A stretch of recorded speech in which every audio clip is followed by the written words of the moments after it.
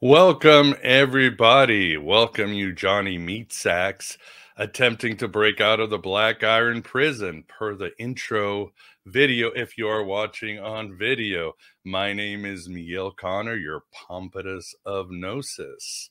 And so glad to see everybody, as I see already people lining in into the chat room. We've got, especially those of you who can escape the stranded planes in New York or the Canadian smoke that has now come to the Midwest. Yes, we've had 2 days of horrible haze. I've not seen the sunlight, and the moon looks like a scrambled omelet. So strange times. But if you are here, and regardless if you are celebrating the 4th of July, Independence Day holiday weekend, or whatever, please welcome everybody. I'm very excited. I recently returning from the Astronosis 2 conference. Huge success. Amazing things happen, and I will share as the time goes by. But with us, very excited to have back an individual who I do agree politically and spiritually. We had a great talk last August on conspiracy theories, David Icke, Philip K. Dick, and all that. I'm sure our guest agrees with Jimmy Dore when he says conspiracy theories should be just renamed into spoiler alerts, because it's just all of this is coming true. But that is Richard Cox. Richard, thank you very much for coming back on the show. Thank you for having me back. Thank you. Wonderful. And we will be discussing your 2 books, which I've read. They're short but powerful books, Mandating Mandates and The Essence of Anarchy. And with us, too, we've got the Moondog Vance. Vance, how are you doing? I'm just fine this morning. Also want to extend a welcome to all the Johnny Vegetable Sacks and all the Johnny Mineral Sacks out there. So get them all covered. Yeah, I can't include the vegans. They'll get offended. So yes, all you Johnnies, no matter what, but you're still trapped in the hologram. So whatever. And Johnny Quark Sacks too. Awesome. Yeah, not much housekeeping as always. If you have any questions, please super chat them so we can get to them. You can do it as low as $1 or less. That way we can keep it organized as the audience has grown in the chats. If you please subscribe and like. If you are here, it does help promote the show, and support the show in any way you can. Great shows in July, so get ready on all different topics, including the Tarot, connecting quantum physics and Gnosticism, a few Finding Hermes on mental development and health, and a whole bunch, and so much more. You're going to be very impressed, as always, as summer heats up. Other than that, I think that's all I got. So, Richard, tell us a little bit. Well, actually, I wanted to ask you questions. We did an interview in August. I think I looked August 22nd. I swear time is completely warped because it seemed like forever. And I remember yesterday I talked to a friend, and I hadn't talked to her in a month, and it felt like it had been 6 months since I talked to her. Do you feel time is a little twisted, Richard? I think that means you're making very good and productive use of your life, Miguel. That is so true. Much back in there that, most people sat around watching TV, they feel time is flying by. Hopefully you're right. Yes, I've been very busy. I've had this attitude this year of no excuses, because I've spent my life making excuses about projects and spiritual exercises, and I have this attitude of just tackling things as they come. And hopefully that means, any project, it's more important than the project itself as the change within you, that you change as an individual. So very insightful, Richard, very insightful. What about you, Vance? Do you feel time is dilating, warped, or? Definitely. It happens when there's too much of a routine, same crap in the news, same crap in your life. It just goes, all time compresses according to the events, right? I think that's one of the contributors of it. All right. Well, you guys let me know what's going on with damn time, Saturn. So, Richard, I wanted to start with Anarchism, although I'm going to quote. The first quote will be actually from your second book. I don't even want to say the word, but yeah, we'll go from there. But here you go. One is from the great Adam Curtis, and It's not his last one, Can't Get You Out of My Head, which blew me away. But I'm going to quote Adam. I think he's talking about 9/11 or the aftermath of our wonderful 9/11 event. But he says, in the past, politicians promised to create a better world. They had different ways of achieving this, but their power and authority came from the optimistic visions they offered their people. Those dreams failed, and today people have lost faith in ideologies. Increasingly, politicians are seen simply as managers of public life, but now they have discovered a new role that restores their power and authority. Instead of delivering dreams, politicians now promise to protect us from nightmares. And the second quote, and I know a lot of people always, I think, attribute anarchism to Heath Ledger in The Dark Knight, in a way, mistakenly, partly. But he does say, introduce a little anarchy, upset the established order, and everything becomes chaos. I am an agent of chaos. So you want to speak to these two quotes, or shall we get right into anarchism? You tell us. No, I can speak to them because they're the opening quotes from both books, right? And the books kind of bookend each other, or they spiral round and meet, because I'd finished The Essence of Anarchy. I put it initially as a series of articles, and I finished that just in the first quarter of 2020. Now, something else happened in the first quarter of 2020. I think we know what it was. So I wonder what it was. Yeah, I'd written the anarchism book on it. I'd given examples of, okay, this is how this is how it might apply in healthcare, in education, in social welfare. And then this thing happened, and all of that seemed a bit irrelevant all of a sudden, because all anyone wanted to ask us, yeah, but what if there was like a deadly outbreak, right? Well, how do you do that? I mean, that's all nice. We can sort that stuff out, but forget about that. We need to know about the deadly outbreaks. And I was tearing my hair out of this, right? Oh, come on, guy. I didn't know to put that in. And secondly, just read the principle and you can figure it out, right? If you get the principle, it applies to anything. So I didn't want to answer that question. So no, just do your own work. But then 3 years later, writing, I think I can say this word, measuring the mandates is the name of the book. It's a chance to actually answer that question and to look at, okay, this is where the Adam Curtis quote comes in. So Adam Curtis actually doesn't say what he's talking about there. So he could be talking about anything, right? But he's talking about how the state makes this promise to protect us from dangers. Okay, we might not be able to deliver this dream life that we said we would in terms of economic growth, but without us, you would die of X, Y, Z things. So is that true, right? And what I'm using the quote for is to show that is a reoccurring pattern. So 20 years ago, it was terrorism. Now it's this past 3 years being this new thing, right? But there's this continuous promise. Now, 2 years from now, when the aliens invade, that'll be the thing the state's going to protect us from. Okay, so this getting beneath that, so this claim that repeats and repeats and repeats, and we kind of fall for it every time, and then there's a shift, right? Because like 60, 70, 80, 90% of people initially fall for it, and then there's a retraction of, oh, actually, I'm not quite sure they're doing such a good job, and some level of normality returns, but not quite the normal there was before. So that's where I was going with that. No, that's really well said. I always tell people, just read some history. It's the old Mark Twain, history doesn't repeat, but it does rhyme. I mean, nothing new under the sun. This bag of tricks, safety over liberty, whatever, it's been happening forever. I mean, even something like, well, why do we go to war? You can go back to the Roman times. The Romans had this trick. Well, we're not threatened, but they might invade us, so we're going to invade them first. I mean, nothing is original. These things are just happen. And if you see the perspective in history, as you've shown, 9/11 to this, to Ukraine, to the UFOs or whatever they're going to use, a tactical nuclear weapon somewhere in Asia or something like that, or to get us more docile and to make sure that we fall asleep, as they always say. Well word. So, well, tell us about when anarchy start, because even at the Astronosis conference, it was like we were at this party and there was all this group of scholars and researchers, big guys on the internet.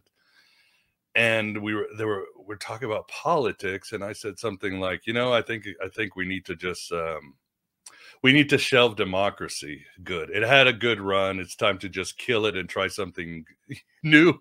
And the look of terror on their faces. And I was like, look, you're into the occult. You're supposed to be, open and, going to the edges of reality and see what's happening. And it went down like a lead balloon, and I got into some friendly arguments. So do you get that too, Richard? People think anarchy is the Joker.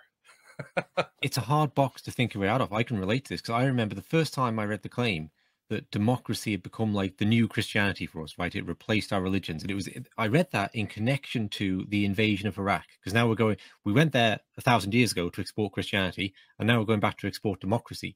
And I must have been about 20 years old when I heard that claim. And I thought, no, hang on, I can't get my head around that. Democracy is not a religion. It's like a really it is the ultimate functional political system, right? So I can't relate to that. And it took me a long time to climb out of that all-confining box and see democracy as this particular ideology that has taken on all these religious overtones and has replaced our religions in many ways, and voting and all these kind of rituals we go through to get the great gods to shine upon us now. That was a difficult thing to see, so I can certainly relate to it. And I think at the end of the Anarchism book, I don't think I know because I wrote it, so it's this case, I quote that lady, Megan Phelps Roper, who left the Westboro Baptist Church. Yeah. Okay, the really kind of the church that would go around abusing people at funerals, essentially. And I quote her kind of process of how she came to see her beliefs were unfalsifiable, because I came to look on the book and anarchism in general as an act of cult deprogramming. Okay, it's about challenging and shattering that mindset. And that's why there's like 100-odd question marks in the book, because I continuously want people like your friends who might, consider the world could be a dream and something, an imagination in the mind of a god, but can't question democracy, to have questions put to them. Well, what about this? And how does that work with that? And if you think this, how can you think that? And challenge until the cult programming falls away. Yeah, well said. I mean, I always thought democracy or the republic was the best. I mean, I like my life. It's comfortable. I can complain, but life is good. But at the same time, living a lie and realizing that you are suppressed, that you are oppressed, that you live really in a sort of a prison, a political prison, I had to be honest with myself. And it's not like people, I'm sure you're not advocating, Richard, well, we're going to have an anarchist society tomorrow and that's it. I mean, these things can be implemented, and they have been implemented in history. I mean, the example is when you have countries coming together to do trade, it's completely anarchist. There's no body above them. These countries, Japan, China, Indonesia, they just get together and they sort of create. So there are examples. The other one is Tolkien was very interested in anarchism, and the Shire, which many of us think that would be the kind of the paradise world, is kind of anarchist. So what do you think of this? I mean, it's not something that we have to... I'm not motivated by a hatred of the world the way it is. There are things that I find morally repugnant, particularly to do with the foreign policy of the countries we live in. Okay, but beyond that, as regards the life I meet as I walk around my day-to-day life, I'm sat here having this conversation with you now on the far side of the world, and people are listening in. This is not a bad life. Okay, I'm quite comfortable. I'm warm and dry. What I think is that there are certain principles and reasons that allow this flourishing of life to what we have. And then there's a political system, an archon, if you will, that masquerades and wants to take the credit for that. And they go, hey, look at me, all these great things I gave you. And you can see that, I mean, with any election cycle, but it's going to start in the US in a few months, right, where you're just going to have wall-to-wall coverage of Biden versus who. It's never ended. This is important, right? As if this is the thing, and it's so important, because if you make the wrong voting choice, that will be all these great things you've got gone. And I think it's an archon masquerading, right, pretending that he gave you all these great things when he didn't. So what I'm interested in really is to identify what was that, right? When I would root it in things like the worth of the individual, that we're not just pawns on a board to be discarded in this way or that way, and rooting it in these kind of ideas, then you can, that's what gives rise to the flourishing of our society the way it has. Yeah, well said. Yeah, I see in the chat there's already in the Chatico, there's a troublemaker some troll called Van Sachi. He's coming with an interesting question, which I think is valid.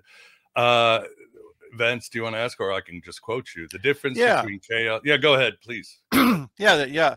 What is there a difference between chaos and anarchy? If so, what is it? Or is it just that the former follows the latter? In other words, does chaos ultimately ensue from pure anarchism? So I started the book with that quote from the Joker to connect with people's common perception of anarchy. And the rest of the book is basically a refutation of it, saying, no, it's not that. The anarchy is order. Anarchy is a higher level of order. And what I wanted to do was strip back anarchy to its essence, very literally what the title says, okay? Because I found when I'd had this discussion with my very state-inclined friends over the years, I didn't help myself always by incorporating ideas into anarchy which were not of the essence of it. And the big one for me was government. That anarchy, if you'd ask people what it meant beyond chaos, they might say, well, it means you get rid of the government, right? And that's not strictly what it means. An archos is without archons. Whatever the archon is, it's to be without that, and that sounds good. So what I propose the archon I'm addressing is that of coercion, and it's coercion masquerading as a benevolent force. So what I do in the book is contrast coercion that doesn't really masquerade in a benevolent manner, and that being like organized crime or the mafia when they run protection rackets. Okay, now they might hand out presents at Christmas or something, but basically everyone knows the mafia is a criminal organization, right?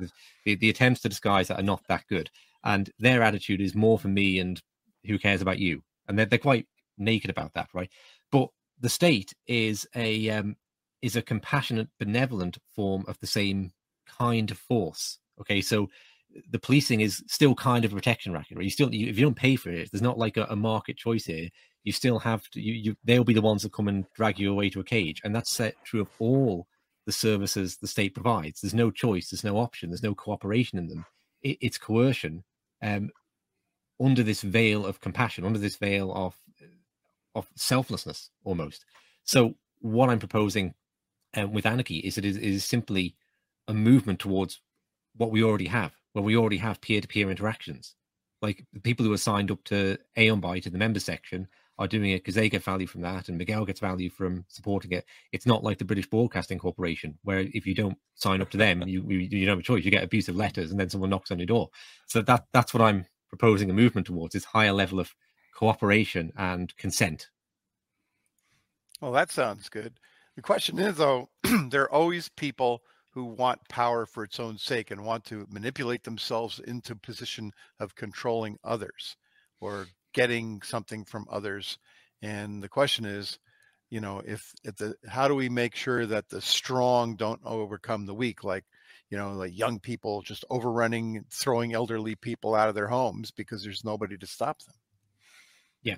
So what I'm not proposing, what this isn't, is a solution to all problems. Like the question of how do we stop the strong overcoming the weak is a question that was asked thousands of years ago. It's asked now, and we will be challenged by that 1,000 years to come. It's just an archetypal problem of being human. So what I'm not doing is finding perfect solutions. What I'm doing is contrasting different options.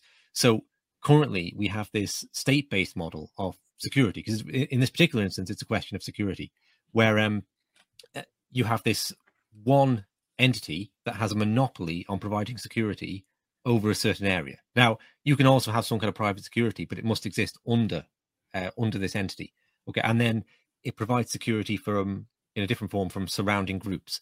Okay, so I'll just give the example I gave in the book. So this is really an outgrowth of the feudal system, if you think about it, where the lord has his peasants and they give him chickens and pigs, and he provides protection for them. So I give an example. This is somewhat simplified, but in Iceland in the Middle Ages, the lords were not bound to a geographical area. So you could choose which lord provided security for you. And that meant if the lord wasn't doing anything, if he was just taking all your chickens and pigs and giving you nothing in return for it, you had the option to go to a different one. So what I'm really proposing there is a kind of like that's equivalent to a kind of privatized security service, whereby different companies could compete to provide, and then the receiver has a choice in that and has some power over them. So because what you have in the policing systems here, if they don't function, you've got nothing. And I propose that probably the police do more on the whole to increase crime. Right now, that's not me being against any particular police officer or anything like that, but just by the nature of their structures. That just an incident here recently, I know a fellow who was punched in the street, and he went to the police about it, and the police said, well, if you carry this on, we're probably going to prosecute you because you defended yourself. Now, that's a slight shortening of a wider story, right? But there's nothing you can do about that. There's nothing you can do about police officers turning up and arresting people for putting stuff on the internet that they don't like these days. So really it boils down to that there's no system that is made better through monopolization, through having only one provider for it. Everything is made better through pluralism. And in terms of security, nobody really knows the best way to provide security. So like nobody really knows the best way to provide healthcare or education or the best way to podcast. So what you need is pluralism. You need lots of different people competing to provide, cooperating and competing so they can learn and grow and everything evolves together. Yeah, I've often thought of that option myself, like you subscribe to different garbage services or subscribe if you don't like the garbage service. And then the next thought I have is, well, aren't the garbage services or the police service going to go to war with each other to try to ace each other out? And then you get kind of on the next level, right? Well, like gangs in the cities, exactly what happens. Yeah. Go ahead, Richard. Sorry.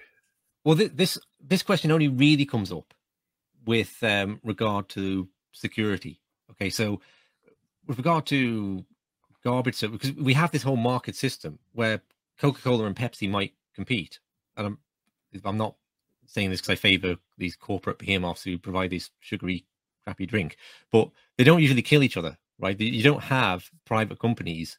Like Miguel probably has never got in a punch-up with Alex over at Skeptico or something over, who has the better podcast. I see him on the street. You see him maybe it could happen here, but generally, right, there is this. Our market systems work fine, but when we get into questions of security, it becomes, well, wouldn't they all kill each other? Well, if this were the case, well, you have this anarchy of nations at the moment, right, where security forces cooperate beyond state boundaries. The only way to resolve that would be to have a world government. If you didn't have that, so we're kind of happy enough with it on that level, but there's not necessarily the incentive, because if I'm employing a security firm to look after my property, I'm not employing them to go and like invade some like the housing estate next door and steal all their stuff and come back to me with a nice set of like patio furniture or something. That's not a world I want to live in. So the vast majority of people paying for this service are not wanting like a violent uprising.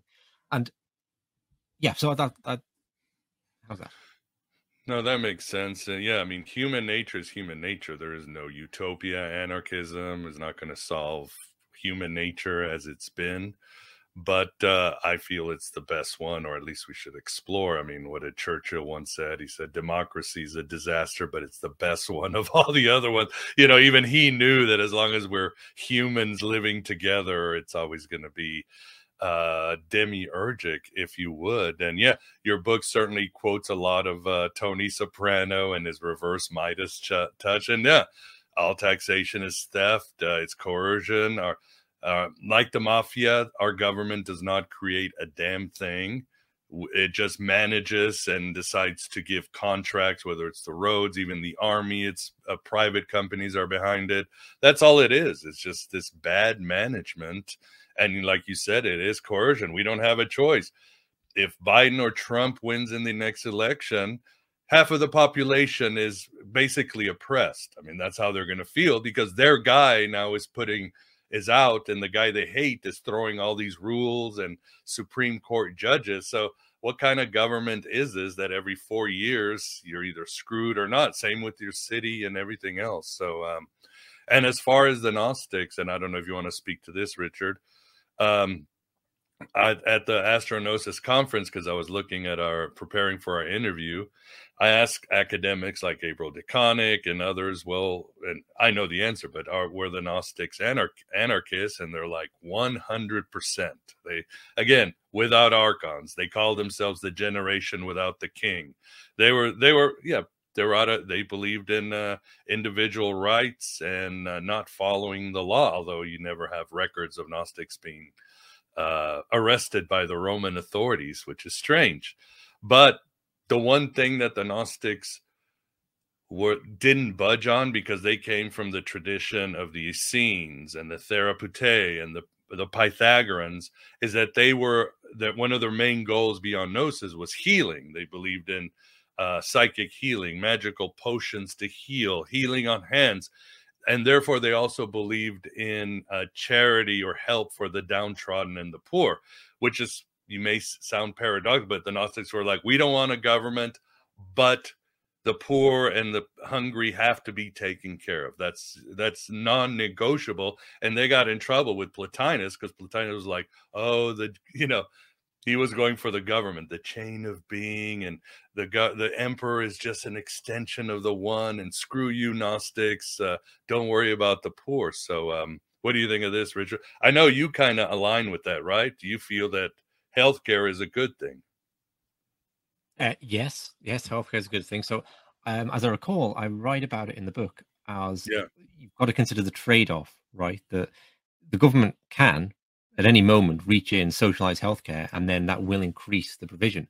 But that has massive downstream consequences, okay? Because if you think about the way it's provided and the way research is done, the market and the state models are so substantially different that you're going to get very different long-term outcomes. So I look at the effect, particularly of the FDA in the book, the Food and Drug Administration, when it started heavily regulating the development of new medicines. And this was after the formaldehyde scandal that hit Europe, didn't hit the United States so strongly.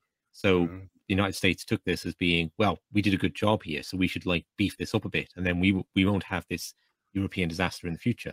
But the consequence of introducing coercion is you having a coercive regulatory system. So everyone has to go through this one regulator. There's not a multiplicity of regulators. It means that if you think about the incentives in the FDA, if I work for them, I'm going to get in trouble when I approve a medicine that goes on to hurt people. I'm not going to get in trouble if I kick this medicine back 10 times and keep knocking it back to the manufacturers to improve further. All the people that die through lack of access to it, I don't get in trouble for that. That's unseen, if you like, the seen and the unseen. If costs go up so much that small independent producers of different developments of medicine, if they go out of business and you're only left with 3 or 4 giant pharmaceutical firms, that I'm not going to get in trouble for that. So by contrast to a consensual model, you probably want some kind of regulation or someone to test a drug before you stuck it in your body or any kind of medicine.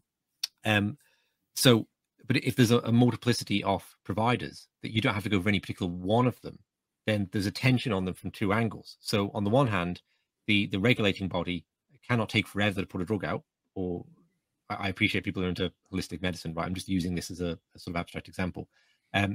Because if they do, the company producing it is incentivized not to work with them again. But if they put out too soon and it hurts people, then their reputation as a regulator goes down. So you have a tension of forces on there, which produces more of an optimal outcome. So that was my example, really, that with medicine, that people really need to consider the massive consequences of introducing this element of coercion into medicine at all levels.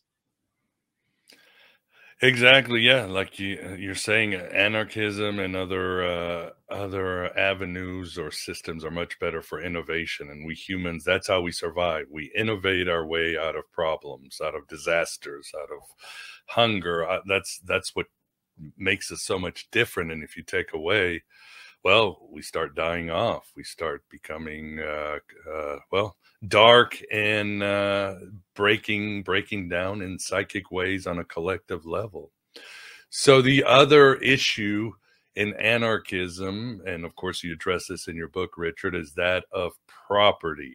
Obviously, and you bring a lot of examples. You bring the example of the guy with the statue. But anyway, tell the audience, how does anarchism deal with property beyond the government telling you what's yours and what isn't? Well, yeah, I suppose it's a rejection of that idea that you can have property removed from you. Okay, so I think there's kind of 2 pillars, right? There's no coercion, and then there's property. Because if you don't know what property means, you can't really know if you're coercing anyone or not. Like if I just move into someone else's house, I'm like, we need a theory of property, right? So I give an example that really comes from John Locke about a man walking on the beach, and he finds a clump of wood, takes it home, carves it. And then at that point, you probably wouldn't just go into his house and take it. It would feel something like, be very unfair about that, like nicking this guy's statue. But if you saw the lump of wood on the beach half an hour before he did, you probably would feel okay. So some kind of magical act has happened there. But we have this capacity to turn the unowned into the owned, and we commonly agree upon that. And I noticed, my dogs I just saw it yesterday because we just got a puppy, and the older dog she She gave the puppy 2 days grace and then had to have serious words about going in her dinner bowl. Okay, like that's it. I'm done playing this game. And so they have this very limited sense of property. Like the circumference of this bowl, that's mine. Right? But beyond that, not so much. They couldn't say, like, own a holiday home in the south of France. That wouldn't, like, I don't own a holiday home in the south of France, by the way, but just, you know, they couldn't compute that, what that would mean. But we do. So I just go for examples of that, of what we commonly take to be, you know, a legitimate kind of ownership, that we bestow this quality on the unowned. So if I got to the ward and then you came along, Miguel, and wrestled it off me, you'd say, like, well, that's not right. But if I was walking towards it and you charged in front of me, then maybe say, okay, well, that's just competitive. That's kind of okay. Depends what kind of person you are. And so we have this common kind of theme of it, but we also have an exchange, right? So I could sell the statue to you, but the state comes along and says, well, I can take like 10% of that statue as a kind of taxation, and you don't have a say in that then. And so you could say, like, Miguel, if you're like, you could act for benevolent reasons and say, well, that's a real nice statue. You know, I think that would look a lot better if it was on public display. And you take it out and you can justify that. And you can say, well, look, like before, only Richard is benefiting from his work. But now, like, all these people that walk past it are. So this is like, I'm a really benevolent person here. I'm not an Archon. I'm doing this for good reasons. You're an Aeon. But, yeah, but the downside is, of course, well, like now, like the cost of that, the unseen cost, is that nobody is secure in their property anymore, because we've all validated like acts of theft, and I'm not incentivized to produce anymore because I'm not going to go get more wood and carve it. So there are these unseen things go on, and that's perhaps like what's intriguing to me about the Gnostic perspective from this, is that there are, of course, like bad and selfish people in the government, but what's interesting is so many people think they're doing a necessary and benevolent thing, and that the state is ultimately a necessary and benevolent entity. So the Archons that really scare me, more than like the Mafia Archons of the, I'm going to take yours because it's good for me and I don't care about you, is the Archon that says, I love you, I'm going to take care of you. You know, I'm just going to take this, you have to go with me on this. You know, that's a much scarier Archon to me. Oh, yeah. Yes. The road to hell, good intentions.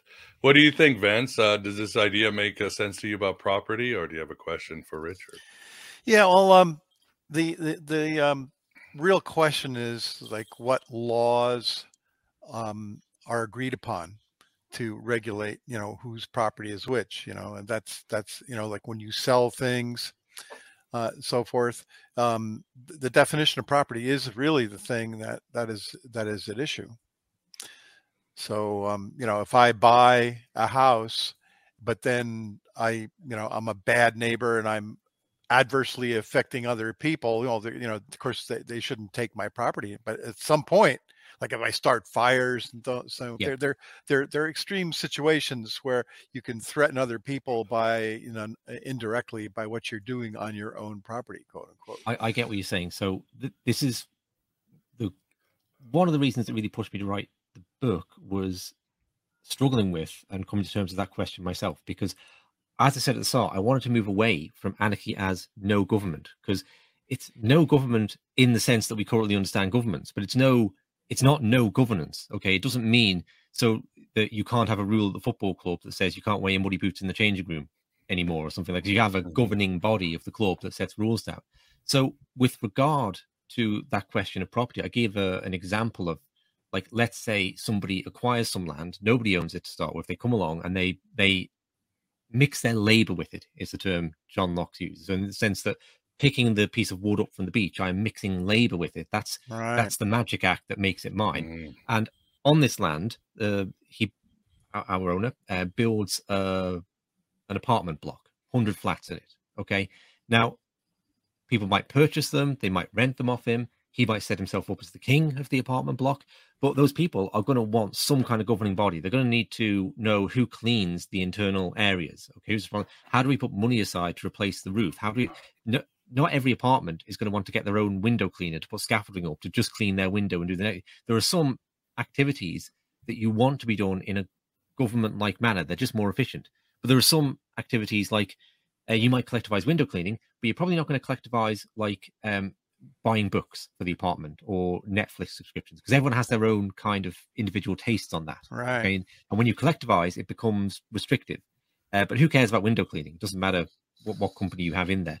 So you need some kind of governing body for it, whether it's democratically elected, whether it's a dictatorship run by the guy that built it.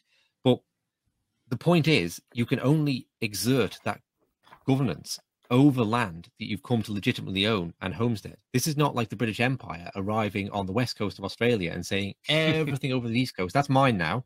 Yep. No. And that's just the way so it limits the power that states have, that governments have, to take control of vast areas. And then you have this immense multiplicity arise. So if this developer does set himself up as the king of the apartment block and he does a really bad job, then the property price is going to fall. He's going to go out of business, and other places that do a good job will flourish. Equally, he's incentivized to do a good job because it's his property. It's not like when you have every administration that comes into the US just runs that national debt higher. It's not their property. They're going to make millions of pounds out of it. They're going to get some deal working for the World Bank afterwards or something. So it doesn't matter if they set fire to the country because their wealth increases. So it ties governance into a direct ownership interest in the quality of what they're owning. Of course, we have homeowners associations. I don't know if you have that where you are, but that exactly that. They're elected, They have boards, and they wind up to be archons, every time. It's human nature. I'm not saying that it solves the problem. I'm saying it limits the problem. Okay. Yeah. They're archons, but they're not archons over 10 million acres of land. Yeah, it's a divide and conquer. Little bit. I like the idea of getting groups of archons fighting each other, and this way they stay out of your hair.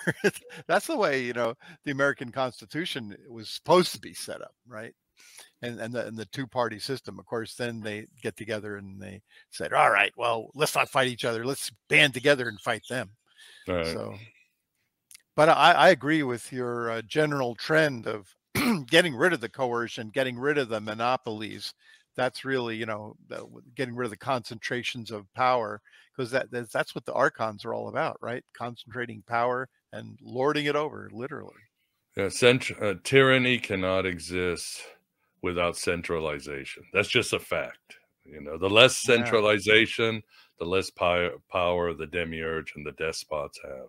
So that's mathematical. And I like that scene in your book, Richard, where you're talking about Tyrion being in jail, trying to explain property to his jailer because he doesn't have it right there. Could you share with the audience? I forgot how funny that was. Yeah, Maud, the jailer. Maud, yes.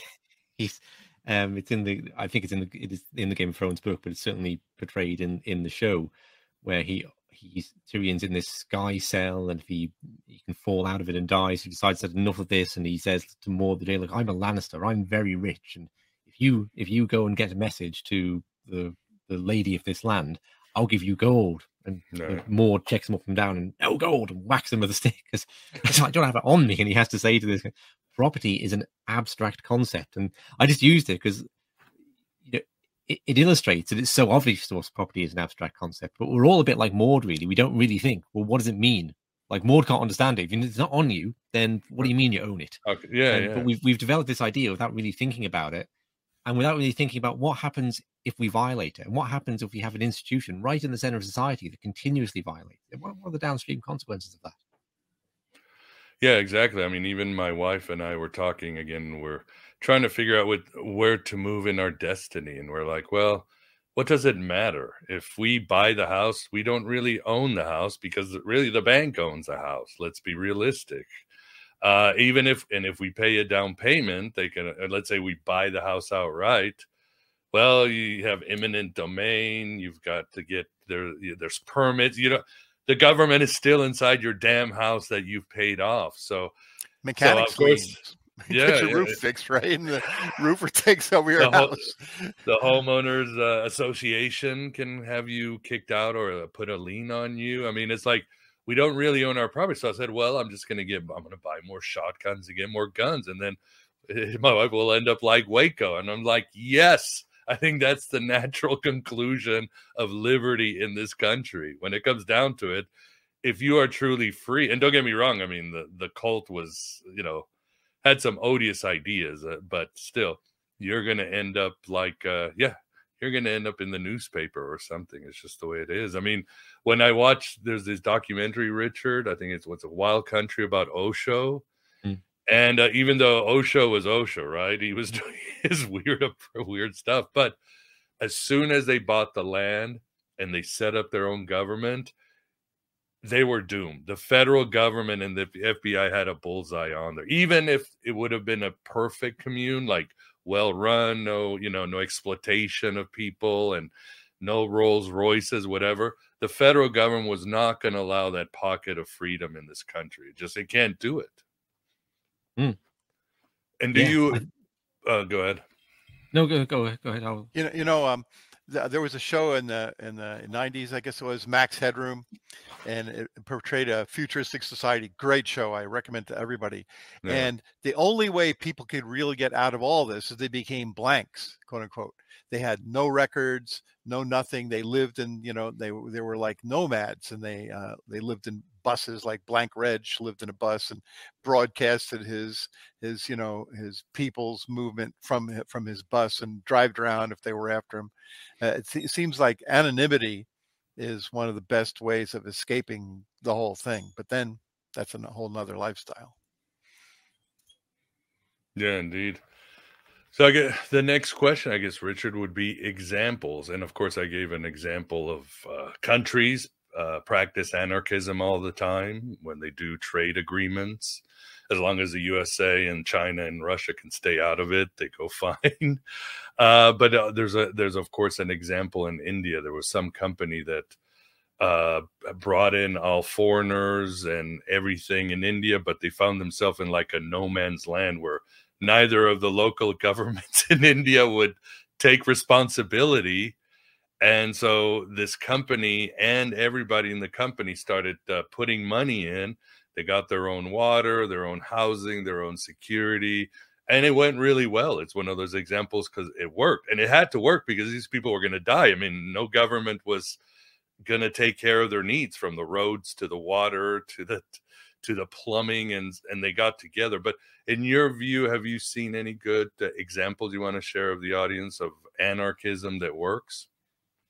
Yeah, well, might not be the answer you're looking for, but I generally say the example is right here and now, all around you. It's when you went out and bought a cup of coffee and you didn't have to punch the guy to get it, and he didn't have to steal your wallet to pay for it. It's when I agree to come on a podcast, we all have a good time. Like we experience anarchy continuously through our lives. So yeah, there are examples. I mean, there's I know there was a guy who set up a place called Liberland between Serbia and Croatia, I think it was. There was a little strip of land that after the war and the agreements there, nobody had claimed, and he went and moved over there. He had to kayak up a river or something and set up this little property. Now, I don't know how that's going. I know that Honduras had these kind of worker zones because it became a kind of second world country in terms of the technology jobs you had there. So you could earn a reasonable salary and own a mobile phone, but it wasn't like possible to walk down the street using that phone without it being robbed from you. So people set up kind of privately policed communities there. I think the recent elections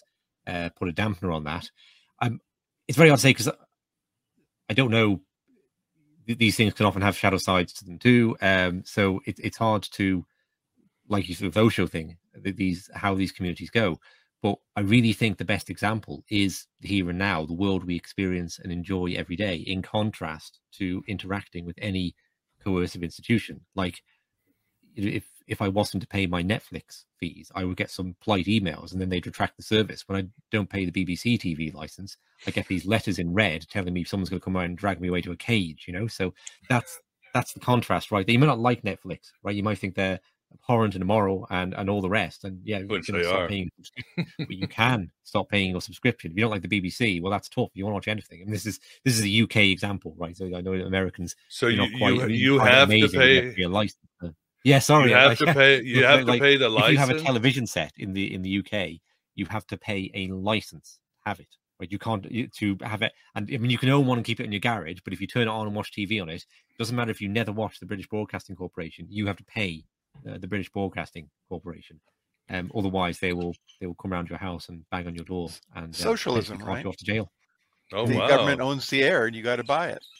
Right? Yeah. So it by contrast, America is an example of anarchist society compared to Britain then in terms of TV, because you don't have that. You don't have to, like, what is it, CBS there, so you don't have to compulsorily pay into this, or you can't watch any of the other channels.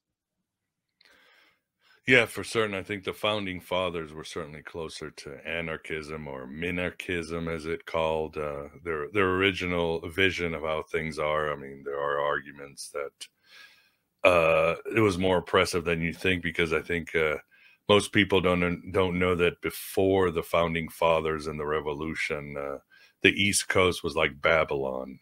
Boston, all these cities were just debauched places of drugs and music and prostitution and all that. And it's always like the founding fathers had to come and almost clean it up. So it was a wild west. What that erosion in the United States, because you don't have a country that's coming out of the depths of time. You have a country that starts at a particular time, and it starts with particular principles, and then you can check in and see how's that going. And particularly post the Civil War, through the progressive era, you start to see this redefining as well. You know, maybe freedom was all very good for the 19th century, but this is a new progressive age now, and we need the state to be more involved. We've got science now, they can make better predictions. Everyone just doing their own thing. It's chaotic, it doesn't work. What we need is centralized planning. And this ideology rises, and it retracts a bit, and it comes forward again, and it comes forward very strongly in Franklin Roosevelt's time, and then Lyndon Johnson pushes it further.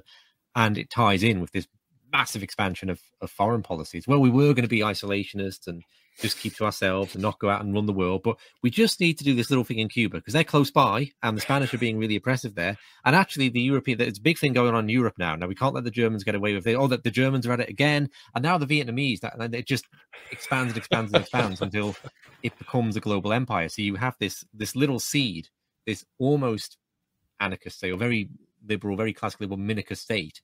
But it has this little seed in it of statism, of coercion. And that seed just grows and grows and grows and grows and grows until it takes over everything. And here we are indeed. It's there's one example. Well, there's a lot of examples. That's why I like your books, because again, you tie it into Game of Thrones or The Sopranos, like the Feach La Mana from The Sopranos, the famous one with the lawnmowers. And I thought it was an intense episode. And of course, like you said, the idiot, of course, easily gets fooled and gets back to jail by Chrissy. But there is the chilling example that I kept thinking about all night. And it reflects our society, what happened in China. And you talk about when Mao came into power, they were like, well, we have only a finite number of grain. Well, guess what? Of course, you got to project your shadow, create a boogeyman. Sparrows eat too much grain. So if we eliminate the sparrows, humans will have more grain. And everybody bought into it, and people were killing sparrows and breaking the eggs and scaring them so they'd get so exhausted and died. And after a while, the whole population was almost extinct, right, of the sparrows. But guess what? The sparrows, they were eating bugs and other insects. So, of course, what happened is it became worse because suddenly you had all these insects destroying the grain, and you had the Chinese, of course, starving. And this is when you say worse, it's like a lot worse, like 30 million people starved. Yeah. The biggest famine in history. Yeah. For killing sparrows. And it's this really stupid idea that you have with centralized planning and governments, is that if I add something or if I remove something, it'll fix the problem. Like if I just raise taxes here or cut this sort of really dumb linear thinking that doesn't take into account the complexity of nature, the complexity of humanity, the freedom of humanity. And things just blow. Well, they just get worse. And your Chinese example, I think, is the perfect example, don't you think? The scary thing is I looked at that for long enough to come to see it as not stupid, right? I could see if you're in China at that time, right, and you look back through Chinese history, there are these periodic famines. There was a massive one in 1915, and you could think, if we just got rid of those damn sparrows and we made this big, you could see how it made sense, right? And then the problem is, it's not a little experiment you're going to run in your backyard and see if it helps, or you don't do it. No, you've got the power to do it all over China. And this is the problem of benevolence. Like if this was some evil emperor who didn't care whether the poor lived or died, right, then they'd do a lot better. But when you have someone who tries to be benevolent, and comes in and kills all the sparrows. Yeah, worst famine in history. Created through an I think a genuine effort to be benevolent. Well, that's what's Mao did things later which really weren't genuine, like the whole thing about having everyone stop growing food so they could just produce steel, because that would be, then they built up this great military, or the Cultural Revolution. These were really benevolent acts. These was no care or concern. But what's terrifying is probably the worst thing Mao ever did was a genuine effort to increase food supplies. And killed millions of people. Yeah, the Chinese and the Russians, God, those people have been through so much in the last 100 years. You got to feel for them, and yeah, it could happen. I think the UK is farther down the road into this sort of collectivism and Borgism, don't you think, Richard? The United States is starting to crumble, but I think the UK is pretty much there, wouldn't you say? Yeah. I think it's kind of hard for me to see because I'm inside it and I've always been inside it. I think there are things that there are just traditions we don't have here. Like, we don't have a strong libertarian tradition. Okay, here, like there are concepts that get spoken about on the American news and such that just wouldn't really make a lot of sense here because we don't think that way. Like when Barack Obama wanted to bring the healthcare thing in about 2009, I'm sat around having lunch with my friends in the pub, and it comes on TV, Americans protesting of like no state-controlled healthcare or whatever, and we all looked at the TV, right, aghast, like who on earth wouldn't want the government to run healthcare? I mean, that's crazy, And it took a few years later for us, oh yeah, there are actually downsides to the government running healthcare, and they're quite substantial. But like there's very few people here that would ever question that, and that goes across the board. Like no one really thinks, isn't it weird that I have to pay a license to own a television or use a television set? It's more ingrained. I don't think our politics has quite the animosity the US has, and it's not quite the media spectacle. It might be because our prime minister is not a head of state the same way. Like, these are kind of weird mythical concepts, but the prime minister does not take on the kind of spiritual or mythical significance that a president takes on in the US mind. We have no John Kennedy figure in this country. They can be thrown out more easily there too, right? Prime minister vote of no confidence, whatever it is. Yeah. Can't get rid of the president that easy here. Nope. Yeah, at the same time, free speech seems to be less. You can get thrown in jail for social media posts, although the tabloids in England, they are magnificent at their lying. They're better than the United States when it comes to just blatant lies. When you read some of these magazines, it just cracks me up. How do they get away with it, Richard? Because, how do they get away with it? Well, they do pay out on libel, I think, but not infrequently, right? They just make more money peddling the papers. Yeah, but I mean, if you ever know anyone who's been featured in the papers, it's interesting to talk to them because they just get everything wrong. There's no real adherence to honesty, and it's quite incredible. Yeah, the tabloids here, we do see more of that, and I think British people are kind of shocked by this. When people are being arrested for social media posts and so on, I don't think there's a great sort of well of support for this kind of thing. But if you're not reading certain publications, you probably don't even know about it, for one. And it's a strange world we're slipping into. I don't know if we continue down this path or if there's some kind of backlash. Like, I have equal concern that the 1930s will be kind of fascist, actually. It'll be a kind of right-wing reaction to what we're seeing now, where all the non-conformists have to go back into the closet. Yeah, that's a problem. It's always the danger. Yeah, you go to one extreme as a way to solve this problem, and you're right back. That's typically cycle. What happens when the left rises up. Like the times when the left took over, like you could say Russia, China, and Cambodia, it's all coming out of like war-torn states, abject poverty, terror, and all the rest. Any other time that the left has attempted to rise up, it just gets like smacked down. And Jakarta option, it's what happened in Indonesia or Chile or across Latin America, and you end up with some very hard dictatorial governments. So, that could equally be. Sorry. No, you're right. I mean, we could all move into some wonderful future too. Because communism and fascism were just reactions to the disaster of the Great Depression. Capitalism really botched things up. So of course these movements were allowed to come up, and then they took over, and then you get the sort of interplay between these forces. It's just the way it is. Vance, any questions from you or the audience? Yeah, Occult Fan has joined us, and he wanted to know, Richard, what's your opinion on the American Revolution? Algol fan states that he's a descendant of the Harrington House in Lexington.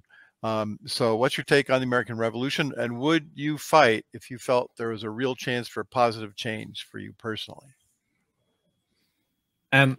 So I'm going to have to take something of a pass on the American Revolution. I'm doing a history series on my podcast called The Energy of Empire, and I jump into US history in the 1890s. Okay, because it's a good point to jump in, because they've just sorted the Indian problem, and now they're going off overseas to look for new enemies. So the Spanish-American War, the conquest of Hawaii. I'm not great on anything before that. Okay, so I've read interesting stuff on the American Revolution. I remember reading on the question of violence, Mark Kozlansky's book "Non-Violence: The History of a Dangerous Idea," where he kind of made a case against the revolution. Yeah, but that's kind of my limit on it. And the second part of the question was, would I fight for if I thought it was going to make a substantial difference? Well, I mean, I'd obviously I'm not coming from a pacifist position. Okay, so I think that I suppose this is the question I've kind of wavered on. I've been very attracted to ideas of non-violence in the past, particularly by the book I just mentioned, Kozlansky, and the idea that non-violent movements are by no means perfect, but more effective at bringing down power structures by continuously holding the moral high ground. I suppose maybe through exposure to American gun culture, I've come to question that more and think, okay, well, how far do you take that? Because do you not use force to maintain law and order in society? So I'm sort of conflicted about that myself. I generally think efforts that use violence to make the world a better place are corrupting to the soul and ultimately ineffective. So I'm not sort of drawing absolutes there, but that's generally what I conceive of them. Maybe you could go and steal all the muskets, when they're not looking. That's not violent, right? Well, it doesn't have to be violent all the time. I mean, look at Poland. Look at Romania. Yeah, the dictator got hung, but it was pretty much, there are times, and you could look up history, where the people they move, they take over, and it doesn't have to be people shooting each other. It doesn't have to be the French Revolution or anything like that. So there are examples. So this is the thing, because if I decide to spill blood, okay, I am not the most violent, but might be the least violent, but I'm not the most violent person around. So if I decide to spill blood, there's 100 other guys who are going to spill a lot more around it. So you can start these things, you don't know where they're going to end. There are fascinating examples. Again, I'm taking this from Kozlansky's book, Non-Violence: The History of a Dangerous Idea, how the people in Denmark protected the Jewish population almost down to a man from the Nazi. They recognized they could not resist in the same manner the French did. So they would engage in go-slows, work stoppages, protests. There you go. And so essentially set up a negotiation of, okay, well, we will basically function as a society in the way you want us to. And we only do that, however, if our Jewish population are protected, or they're moved out, or so on. So they did. There are very powerful examples of non-violent resistance. I think also, I don't know if it's the Danish or the Norwegians, but the Germans would have the Jews put on those stars, so the whole population would start wearing those stars to confuse the Nazi soldiers, and the Nazis just gave up. It's we can't arrest them. We don't know who's Jewish and who's whatever else. So there's an immense creativity to non-violent solutions.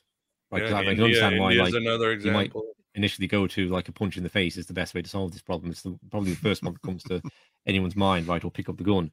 But non-violence requires almost a dipping into that creative well of consciousness, right? And the emergence of something more.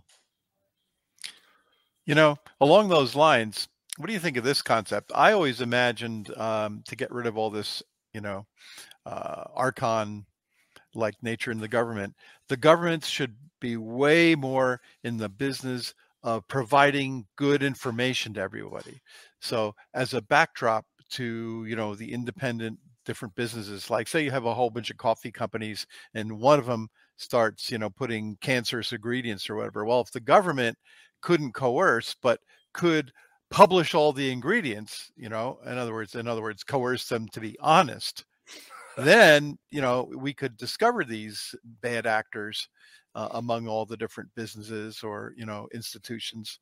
And, I always thought the government would be that would be a great role for the government, rather than just keeping more and more secrets and protecting, powerful corporations from perpetrating things on the population.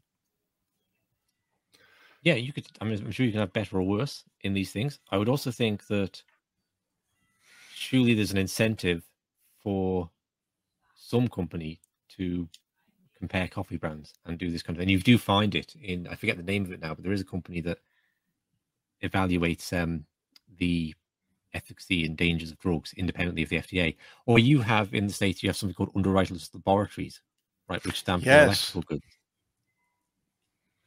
And I'm assuming they need to do that to get into department stores, right? The department. It's not just that individual customers are going in and saying, like, is this got the UW stamp on it? That you actually get into, because a department store is incentivized not to sell lamps, so they're going to set someone's house on fire. Yeah, the buyers probably would favor the UL. Now there's a CE label, I think, that's kind of overtaken that, but yeah. Right. Here's another issue with anarchism, Richard, and that is the idea of, if we don't have the government, nobody will be educated, and we'll all just be dragging our knuckles across the street. Like the government is the main source of education. And I love what you said. Basically, obviously, it's a complete lie. It's complete bullshit.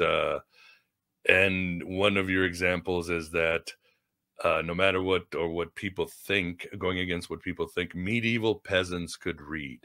Yeah, Tell us about that. So this chapter, I think it's the longest one in the book. Not by a long way, but it is. And it's the one that I had to pause and take deep breaths as I was writing, okay? Because the other examples I give, like, I've never really had a bad experience of government healthcare. The very infrequent times I've gone to the hospital, they've been really good. I've never been really involved with the social welfare system. I've not been conscripted into war. I've not had a bad experience with the police. However, I, like everyone else, the one we all share, right, we're all like victims of the educational system for a dozen years or so. And I felt more kind of like righteous anger about this than others. And I had to somewhat keep that in check. But readers will notice it has a different tone. You were singing Pink Floyd, Another Brick in the Wall. Yeah. Well, I think I probably went in as a great believer in it, okay? And then it was my disillusion, my angst arises from my disillusionment with it. So, the medieval peasants. I mean, I literally saw this on a YouTube presentation by a medievalist. I found it fascinatingly interesting, because it's the idea. Like, if the government had a school that taught small kids how to walk, okay, no one would believe that kids learn to walk basically by themselves or just walking around their parents' house. And then you could extend it down to crawling.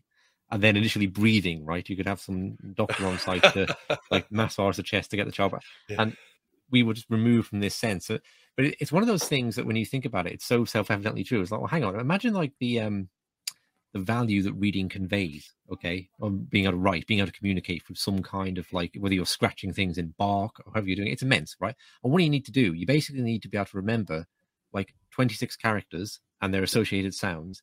And you need to sort of get it roughly right. And then you can sort of arrange them in a way that makes sense. And if you consider, like, the average Englishman, like, knows the position at any given time of 20 different football teams in the league, and not just now, but they can tell you like where they were in 1987 and what goals they scored when they played in the FA Cup semi-final in 1994 and so on.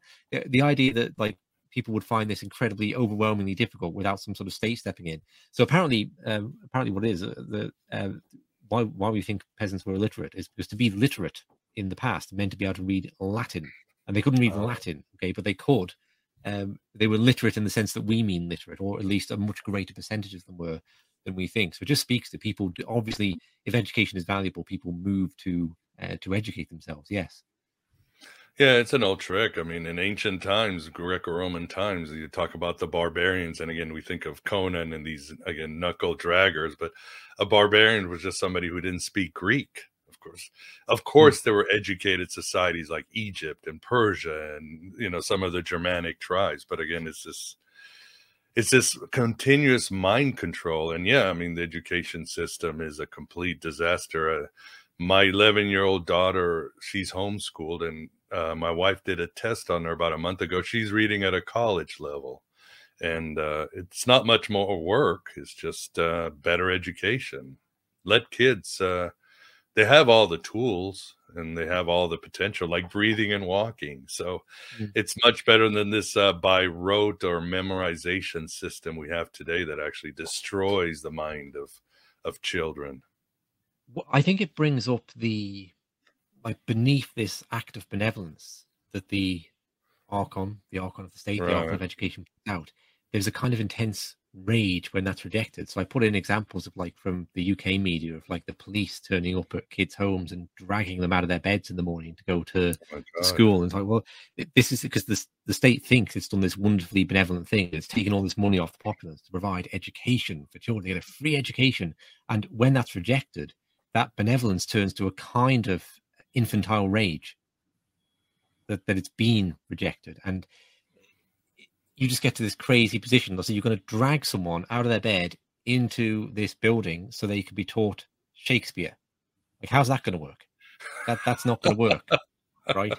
And I just remember sitting on the school bus myself with kids after coming out of their exams, tearing their poetry books up, and Wordsworth flying through the air in one direction and Blake going in the other, and because they didn't care, right? They just wanted to get out and become plumbers and joiners and mechanics, and I see them years later, and they're very successful plumbers and joiners and mechanics, right? But the idea that a 15-year-old is going to be really interested in 19th century poetry, and what I was, yeah, but that was me. I was different. Everybody's different. I remember being 10 years old and reading absolutely Tiger by Blake and saying, "This is me," but that doesn't mean the kid next to me had the same skills. He was interested in plumbing mechanics. So I did have this dark thought, right, that what this is all about is that when the educated classes, when a plumber comes to their house, they want them to have had the schooling experience so they know their place. It's right. So remember when you weren't good at Wordsworth? It's my dark kind of thought about it. Yeah, indeed. And of course it was so stupid because I'm sure all of us agree it'd be like a summer holiday. And by the fall, we'd go back. It's like, I don't remember a damn thing I learned last year. Most of us, it's like we just memory dumped all our stuff, except what we wanted, read. We can still read and stuff, but it was all just a big waste of time. You just have to move on in a second. I'll just talk about this all the time, but I'm going to see my friend after this. And to this day, we still laugh about the 3 months we spent studying Levi's jeans commercials from the 1980s. I mean, they're not... what was that about, right? Because it's supposed to be this deeper lesson, but it wasn't. We were just literally writing down what happened in it. And if you can have you back on the show if you want to talk about Levi's jeans commercials in the 1980s, because I know quite a lot about it. But I don't know why I know anything about it. It's just this bizarre, they have to fill the year with something. so yeah, it's amusing. And Levi's, because we're here. We exist. One of the problems, though, with the educational system is, nothing in this world is easy. When you think about the higher education progress of society in general, like what enabled us to invent things and make industry and blah, blah, blah, assuming you think that's good, which not everybody does, it may be that it's not self-sustaining if only the interested people went on beyond, reading and arithmetic. There might not be enough people left to go further to support the educational institution. So they have to drag everybody in, drag everybody else, so there's enough people to pay for it all. You mean in the sense it becomes a self-sustaining bureaucracy? The university system. Yeah, they need to fill it now. Yeah. Yeah. Just like in this country right now, I'm getting the impression that American universities can't survive without importing a lot of students from overseas because there's just not enough people that are interested in this country, or either that or the institutions, the colleges and universities became too big. Well, I think that's another huge problem with the state, that you do create these self-sustaining bureaucracies. So whatever other explanations we have for the goings on in the world of conspiratorial or whatever else, a part of it is just people have to so I think part of the reason we had the first Gulf War back in the 90s is because this giant central command was created to stop the Russians coming down into Persia and taking all the oil. And then the Soviet Union broke up, and what do we do with that? We're all going to have to find new jobs in the private sector, or or we could have a war in Iraq. Now it just seems like that would be a better option at this point. Yeah, Right. We'll replace the communists with the evil Muslims, and then because when you're being paid by the taxpayer and it's not really voluntary, then you have that option. Yep, there's an archetypical pattern. Absolutely.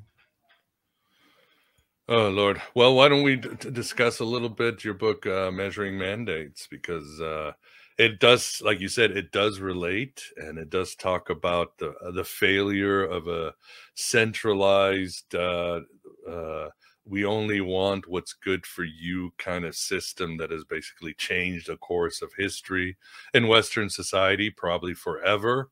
And we are in this sort of brave new world. And for the audience, Richard has plenty of statistics and graphs, and he asks a lot of questions for you to consider. You're not really judging. You're just trying to tell people, well, look at this, and what are we going to do about it? But probably better tell the audience about the book. Okay, so I think we all understand, the audience understand, that I have to be careful in the way I talk about this. Keywords, yeah. Golden language involving carrots and all sorts of words that don't mean what they mean, because we just get booted off certain social media platforms otherwise. So measuring the mandates was really, it was, for me, it was cathartic, okay? Because this thing happened over 3 years where the world went kind of insane, and we were suddenly being told, you need to do this, this, this, this, and this, and everything you need to do changed, often reversed. Whatever it was last week wasn't necessarily what it was this week, but it was always essential that you did it or everyone's going to die, and then you're going to kill Granny, whatever. So it was a chance to look back and go, okay, it's kind of quietening down now. So was any of that true? Any of it? And my short answer is no. Right. So it was actually written. I put it as part of a group here that were concerned about the mandates in our local area for submission to. We submitted it to an inquiry looking into the government's handling of it, and then I took out the references to my particular geographical area and made a kind of international version of it. So I go through looking at the different aspects of it, from the things you had to put on your faces. Was that justified? Where did that come from? To the idea that we all need to stay at home. Where did that arise from? Doesn't seem to be an idea before that. Can you see it successful at all? Is there any demonstration of that? Do you see mountains of corpses piling up in the countries that didn't do it, or is there no distinction at all? To where this thing came from initially, to the kind of origin stories, which seem to be shrouded in mythology to me, and very, very difficult to understand. To the thing that I was calling a carrot, that it was absolutely essential you took, and the hospitals were just full of people that didn't take them, apparently, or unless they weren't. And then I think probably the most original chapter in it is the first one, actually, on iatrogenic deaths, doctor-induced deaths. Okay, and did you spot the image on the cover, Miguel? I said there was a little Gnostic image on the cover. It did, but what am I missing? So the cover is composed of all these different images of the past few years of British state propaganda about it and all the rest. And I wrote a little article right at the start of this period called Conjuring the Thing, right? Conjuring the name of the thing. I won't. Right. And I used an image from Hieronymus Bosch's painting. It might be a student. I noticed that. Yes. The Conjurer, right? So and I replaced. So it's the Conjurer is doing his cup and ball trick. You have 3 cups and the ball's under one, and he's moving them around, and you do a sleight of hand, and then you have the dupe there in the audience who's really leaning forward, getting drawn into this, and as he's doing it, someone's picking his pocket. So interpreted esoterically, you could say that there's something about the material world. The conjurer is the magician who sets up a consciousness dropping into, being absorbed into material, forgetting its true identity, and having something taken from it in that. And I replaced the balls with little images of the thing, right? And my suggestion was that, okay, this might be a real thing. The death rates are spiking across the world, sure. But if we only pay attention to that, then we'll destroy our economies, we'll lose our civil liberties, this bad thing. And you can't allow your attention to be narrowly absorbed. And then about a year later, I realized that I was the dupe in this, that I'd actually been taken in by the statistics and the graphs and believing that this thing was going around doing all the killing. And I came to, and this might be controversial, this might not entirely agree, but this is what I made the case for. I came to see that what I'd lost through my own kind of fear reaction, my own kind of like, oh my God, this is happening reaction, was that when you start making changes in a complex system, the whole system moves to respond. So if you announce this thing is on its way, this beast is coming in from the east, this monster that's going to kill us all, medical systems react, they change, they kick all the old people out of hospital. They don't let any old people from care homes in the hospital. This is an Amnesty International report about the UK I'm quoting here. They say, well, you know, if people have this deadly thing, then they're obviously going to die. There's no point in keeping them around. So get them on the end of life drugs early. Don't give them food and water because they're not coming back from this. We know how deadly it is. It's got like a 3% death rate. And changes in and of themselves affect death rate. And the changes, I make the case, are a better explanation of the spiking death rate than the thing that's supposed to be spiking the death rate. So the book is really an assessment of the state makes its promise. It used to make its promise in the age of terrorism that it will protect us from the bad Muslim men, and now it's protecting us in this new bad thing. Does that check out? And the answer is no. All the things it did, there's no evidence it worked. There is evidence it probably made things worse. And perhaps unlike 9/11, because I believe that there were actual terrorists. There is an organization called Al-Qaeda, and it all gets more murky there as they intertwine with intelligence agencies. But I think there is something there. Unlike that, the deaths themselves, in this case, are actually caused by the state itself.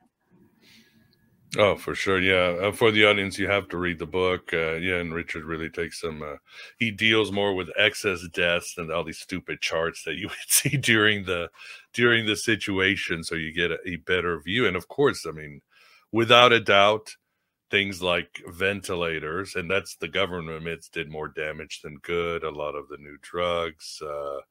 And of course, the common sense thing. There's that famous scene where during the close downs, there's this kid surfing in the California Ocean, and all these cops are converging to arrest him and throw him back and take him to jail. And this happened in Australia and other places. And like fresh air, sunlight, going out, a good mental state, all these things were just imperative. So there was a lot of mistakes that were so obvious from the start, including, and it caused a lot of pain. So the question, of course, Richard, is again, are we talking about evil or the road to hell with good intentions?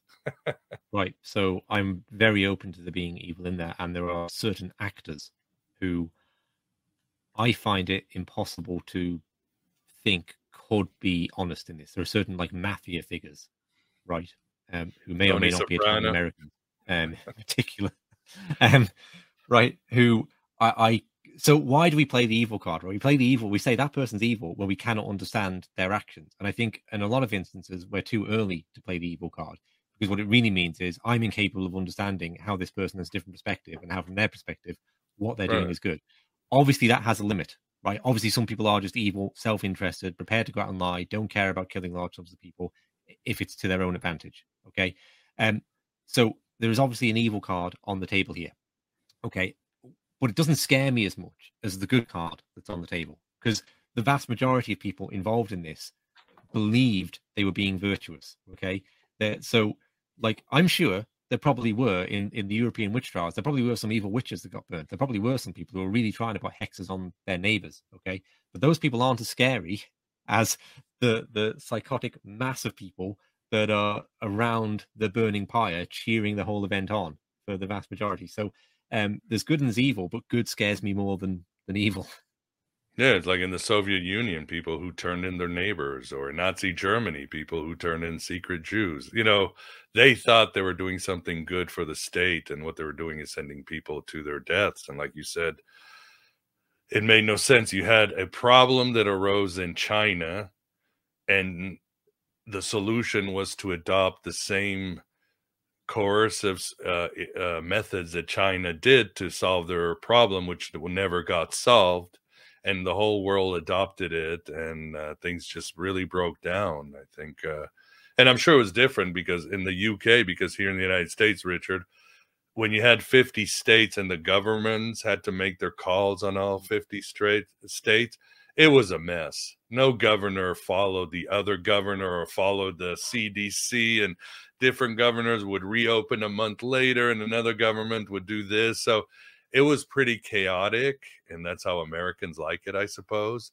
Obviously, the George Floyd death kind of threw everything out, because suddenly everybody's like, okay, are we in a crisis? Are we not in a crisis?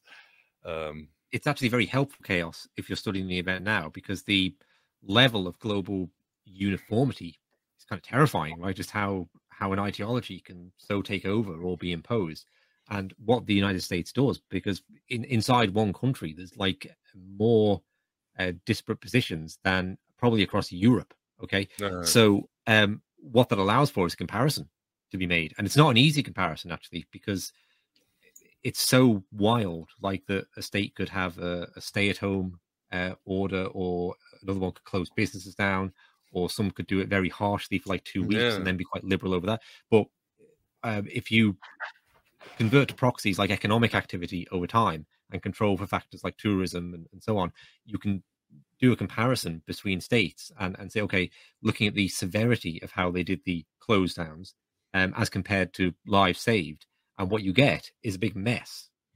You know, you don't get any sort of like, which is what you would want to see, because it's clear that the close downs had massive negatives, okay, in terms negatives that we're going to see for a long time into the future. We're seeing them now in terms of the rampant inflation in this country. So for them to be justified, you'd need to balance that out with like massive positives, and that would mean that anywhere that didn't do them, you would need to see like dead bodies in the streets. You know, you need like this way. They didn't Sweden, do it. They just Sweden wiped off the map, and Florida full of did. dead bodies, or something that you say about the best we know this was because there's I opened that chapter with a CNN headline of a death soar in country that didn't close down. Well, and even Trump, Trump publicly castigated Sweden too. Yeah, everybody hated Sweden during those days. But Sweden hadn't taken that course. We would have no basis of comparison in Europe now, which I think is what they wanted, right? I don't think they wanted a control group, because which that's going to show them made sense. Yeah, well, of course they were going to ignore all the African countries, because God forbid the West acknowledge that Africa is a place. You know what I mean? Yeah. Because it had to be European. Freaking ridiculous. Yeah, I highly advise the audience to read it. Make up your mind. Contact Richard. It's a short read, same as with Essence of Anarchism, and there's so many good statistics, insights, and as we're seeing, anecdotes, historical and otherwise. Vance, as we start getting to the end, do you have any questions for the audience? Don't see any questions in the audience. We had Occult Fan earlier. The greater good, these benevolent people, got to watch out for them. But no, that's all we got, I think. There was a question as far as whether you had a podcast, but I think Miguel will cover that in the places we can get your material. Yeah. Well, we're here. What is your podcast and website? So let's get that out of the way at least. I'll just mention the website is deepstateconsciousness.com.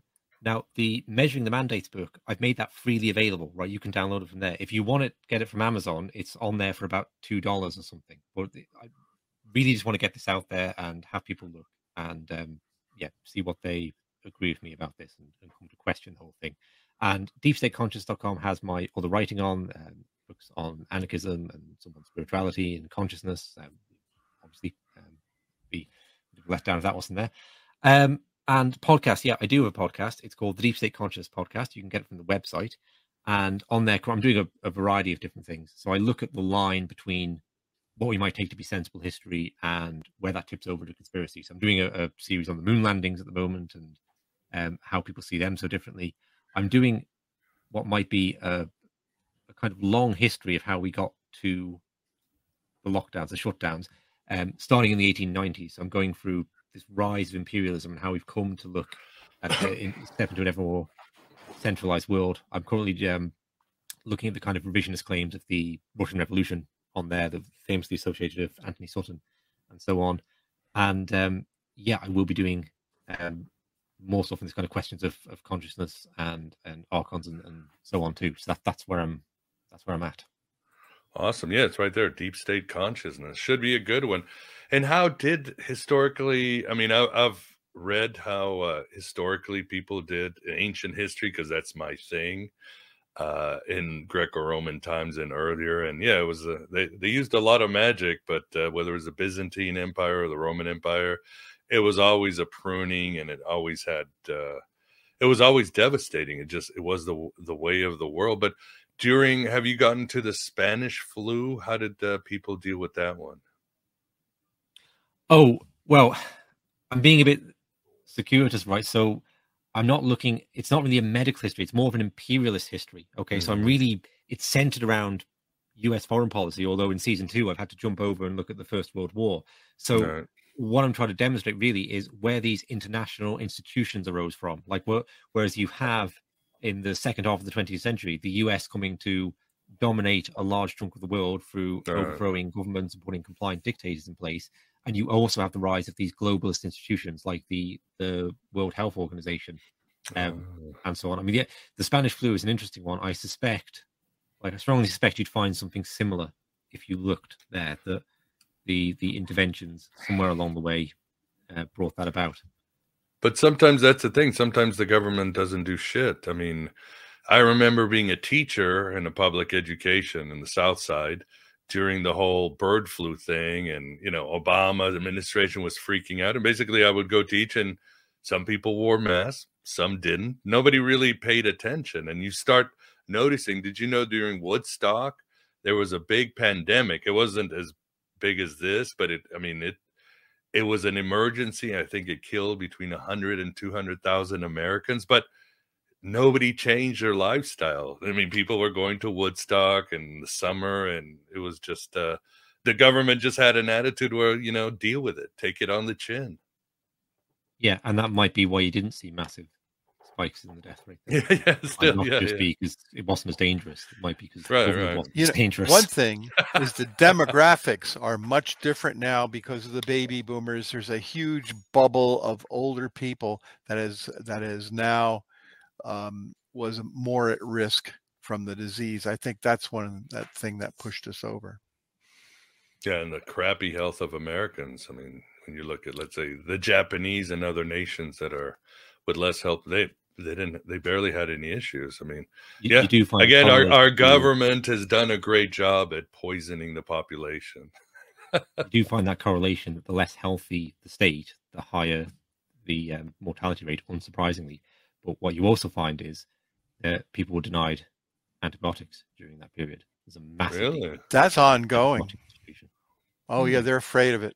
They don't want to give antibiotics anymore. Yeah, they're afraid of resistance and bacteria mutating so that we don't have any antibiotics anymore. In which case, take them all away and you're in the same place, right? Well, that's it. Yeah, when I lived in Texas, doctors would give antibiotics like candy.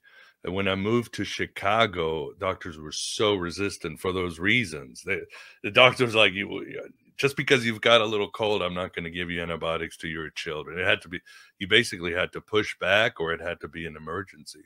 So I thought it was interesting. Even in the United States, it's a bit regional, this sort of attitude. Yep. All right. Well, I think we got your podcast. We've got your website. We got everything else. Any last thing you want to tell the audience about how to find your books or your work, Richard? It's all on Deep State Consciousness. Yeah, they go there. That's a central kind of hub. Centralized. You can even read my poetry. Now, how about that? There you go. There you go. What kind of poetry is it? I do a fair bit of metaphysical poetry, poems on empire, which is just, that's when I just get so annoyed with something that's going on. I just have to splat that one on the page. Metaphysical poetry is all about the materialism, idealism debate and how we can switch between those perspectives. And a fair few poems like reflecting on spirituality. So like poems on Zen, not Zen poems, but poems that look at incidents like from the lives of Zen masters or like Christian theological positions, and just try and take a different perspective. It's like, what if you were standing over there in the room? How would this appear then? So yeah, just things that I suppose, having been very interested in these things for a long time, I came to reflect on them like, oh yeah, well, how can you consider these things differently? Yeah, very cool. Well, check it out, people. Of course, I'll have it on the show notes. I'll have a link after this. And of course, this interview probably tomorrow. I will release the audio version on all podcast providers.